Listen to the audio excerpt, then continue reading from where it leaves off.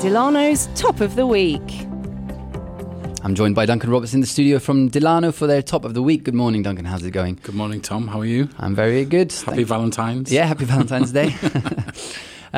So every week on a Monday, we have Delano in the studio and we go over a topic that's in the news, making the headlines, and we look at some events that are coming up in Luxembourg, and then there's always a personal pick from whoever's in that week. This week, I believe we're talking about the new American ambassador that we have in Luxembourg. Is that right? Mr. Tom Barrett last Thursday presented his credentials to the Grand Duke, to Grand Duke Henri. He actually arrived a few weeks before that. It's normal for them to have to wait a bit because they do a bunch of ambassadors all at once. All right. So this was 5 ambassadors were accredited, but the other 4 are all based in Brussels, as a lot of the ambassadors to Luxembourg are. All right. From some of the other countries outside the EU, but some EU countries as well. So Tom Barrett, he's arrived. He was nominated last August by President Joe Biden.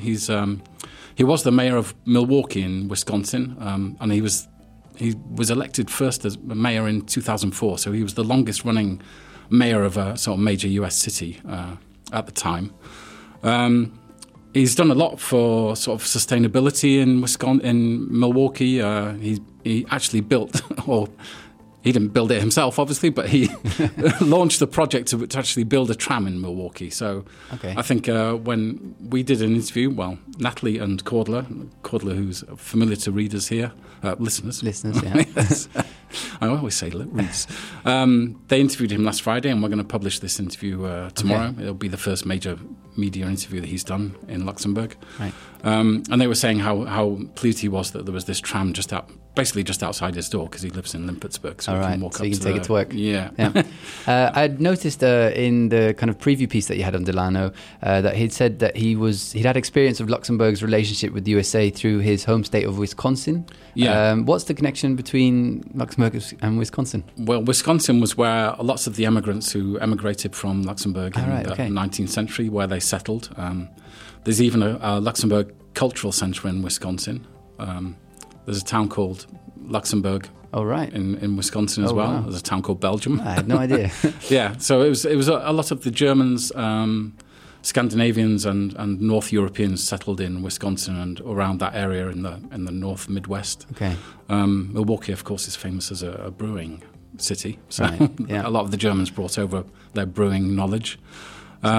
I thought it was quite a random jump from Milwaukee to Luxembourg, but I guess it makes sense with that connection there. Yeah, that connection makes sense. And also, we published an article last week, Natalie did it, about this program called Generator, with an 8 instead of 8, which is a sort of startup program that's based in Wisconsin, in 3 cities in Wisconsin. And they're coming over this month to talk to Luxembourg companies who might be interested in setting up in this startup hub in Wisconsin. So that's another connection.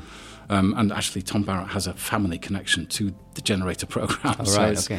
Yeah, there's lots of connections. I mean, Luxembourg, ambassadors to Luxembourg and to a lot of other cities around Europe are always political appointees from the United States. So it's always the president who nominates them, and it's generally people who have helped to his contribute to his election campaign, either financially or through support. So Tom Barrett is obviously a big Joe Biden supporter. He's a Democrat.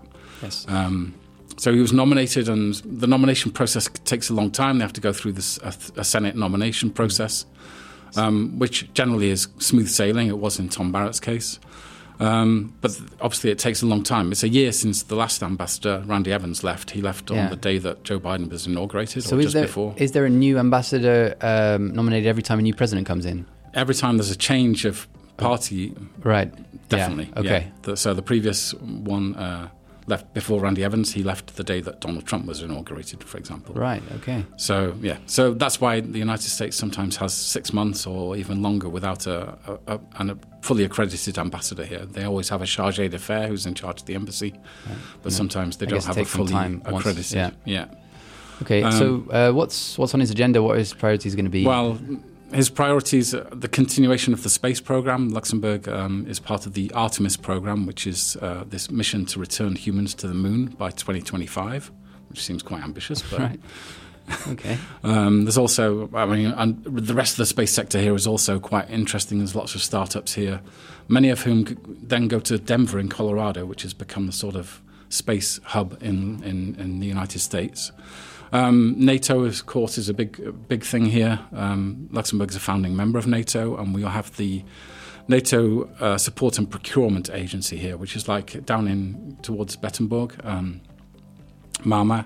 It's basically a big warehouse where they store vehicles, tanks, all sorts of other NATO hardware. Yeah. And then dispatch it to wherever NATO needs it. But they're also building a training environment for cybersecurity, because cybersecurity is obviously a big thing happening now. Tom Barrett, in the interview off the record, talked about this. Okay. But we asked him, or Natalie and Cordler asked him about his geopolitical priorities for the United States. What are the top three? And he said, Ukraine, Russia, Ukraine, Russia, Ukraine, Russia. So those are the top three priorities, and we'll see. I mean, there's all this talk of an invasion happening on Wednesday. We'll see what happens there. What else? He's talking about sustainability a lot, of climate change, fintech. Yeah, so there's a lot on his program. He's interested, of course, like a lot of the ambassadors are, in discovering the country and going to visit schools, especially. The United States Embassy here has a lot of programs that help schools. They have a sort of startup program for young kids who are interested in startups. They have an exchange program for university students and for journalists as well. So there's a lot of education stuff on the program as well. Okay. And I noticed also that you mentioned that we've actually had some pretty colourful past American ambassadors in Luxembourg, which I didn't know about.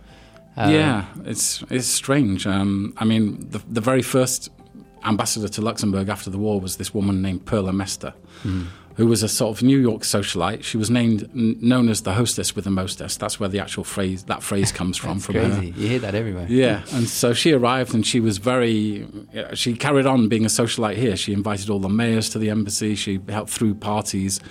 And Irving Berlin, the famous writer, whose home is now actually the Luxembourg Cultural Centre in New York. Right. He wrote a musical about her and it was called Call Me Madam. And it's about her time in Luxembourg, although in the musical her name has changed and the name of Luxembourg has changed. It's Lichtenberg in the musical, but it's all about these Americans, diplomats in this quaint European country. It was set in the 1950s. So there's quite interesting. Ethel Merman plays Perla Mester.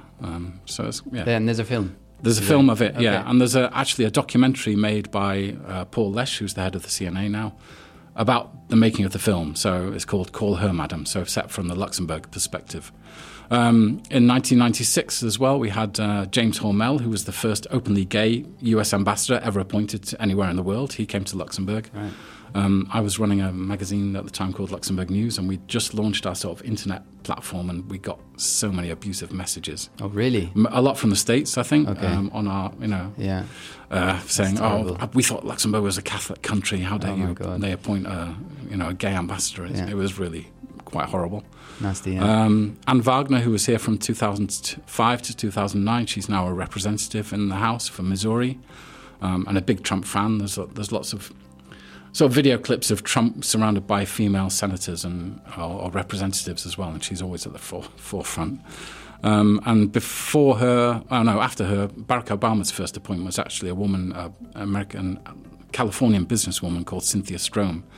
But she left under a bit of a cloud because the U.S. State Department launched an investigation into her because she had been sort of spending money that she shouldn't have been spending on.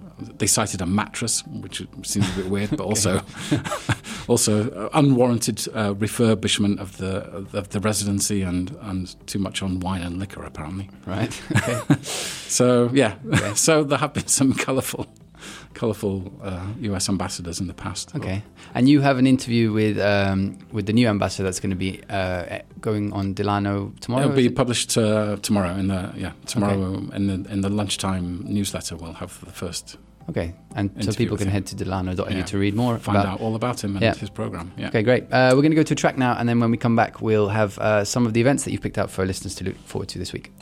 It's New Order and Bizarre Love Triangle. We are back in the studio with Duncan Roberts from Delano for their Top of the Week, and we're now going to go through some events that you've earmarked for listeners to check out this week.